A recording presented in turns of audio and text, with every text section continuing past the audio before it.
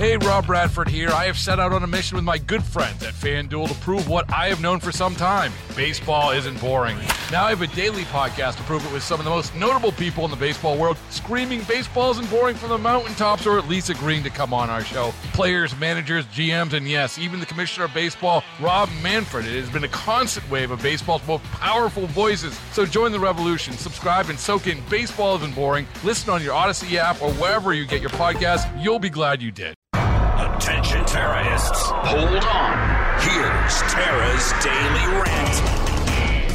And this is, Lee, things going exactly as I said they would. Yeah, right surprised. on time. Yeah.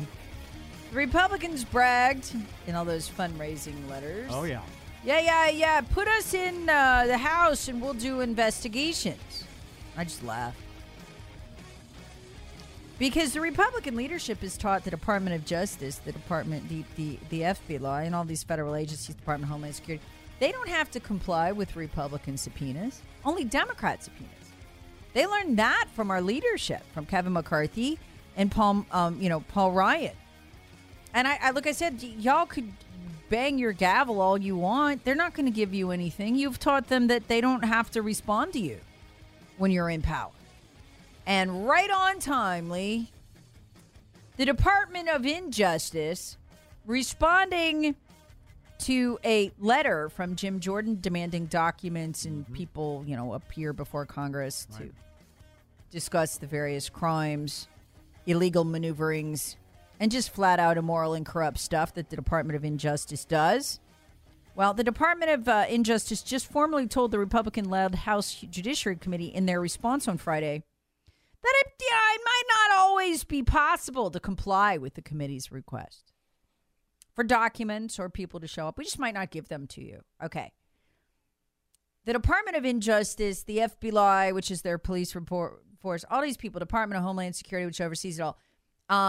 People may not know this. They answer to Congress. Yeah. Okay. Like we send the Congress members there. The Congress members fund these agencies, and they have to comply by law with the subpoenas from Congress. That's the Government Oversight Committee. So what you're seeing here is something remarkable. This is new. It's unprecedented. It's going to make insane things this week. Is these government agencies who've completely given themselves over to Democrat control. So, I mean, what you're seeing here is it doesn't matter if Republicans or Democrats actually control the House. When Republicans control the House, these agencies are like, sorry, you're Republicans. We don't answer to you. Go ahead, send our money, though. And Republicans are like, oh, okay.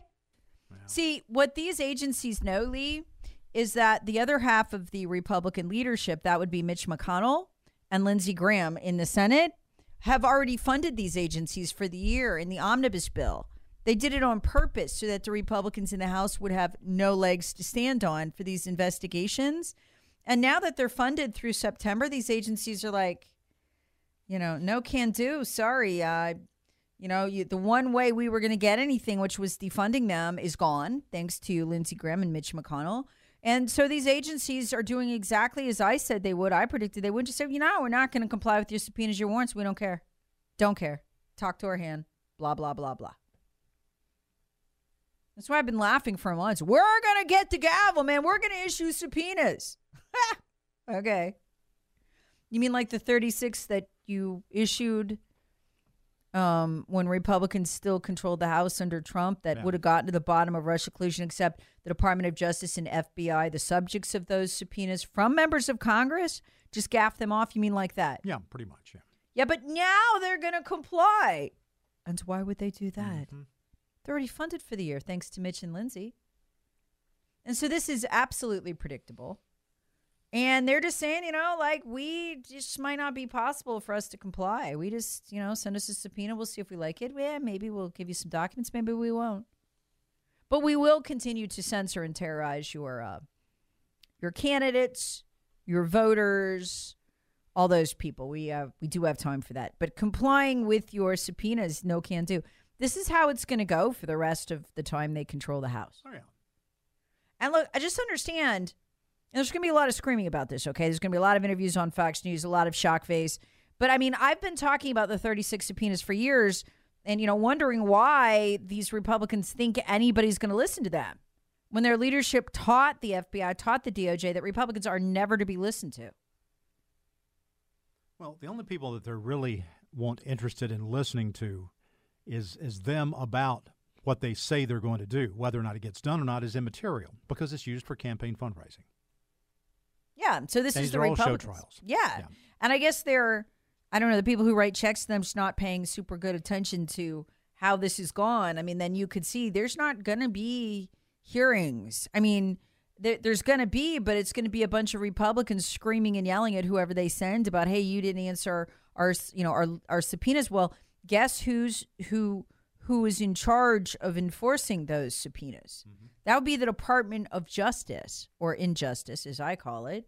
They're never going to prosecute somebody for ignoring a Republican subpoena, and they ignore them themselves all the time while lobbing subpoenas at Republicans, mm-hmm.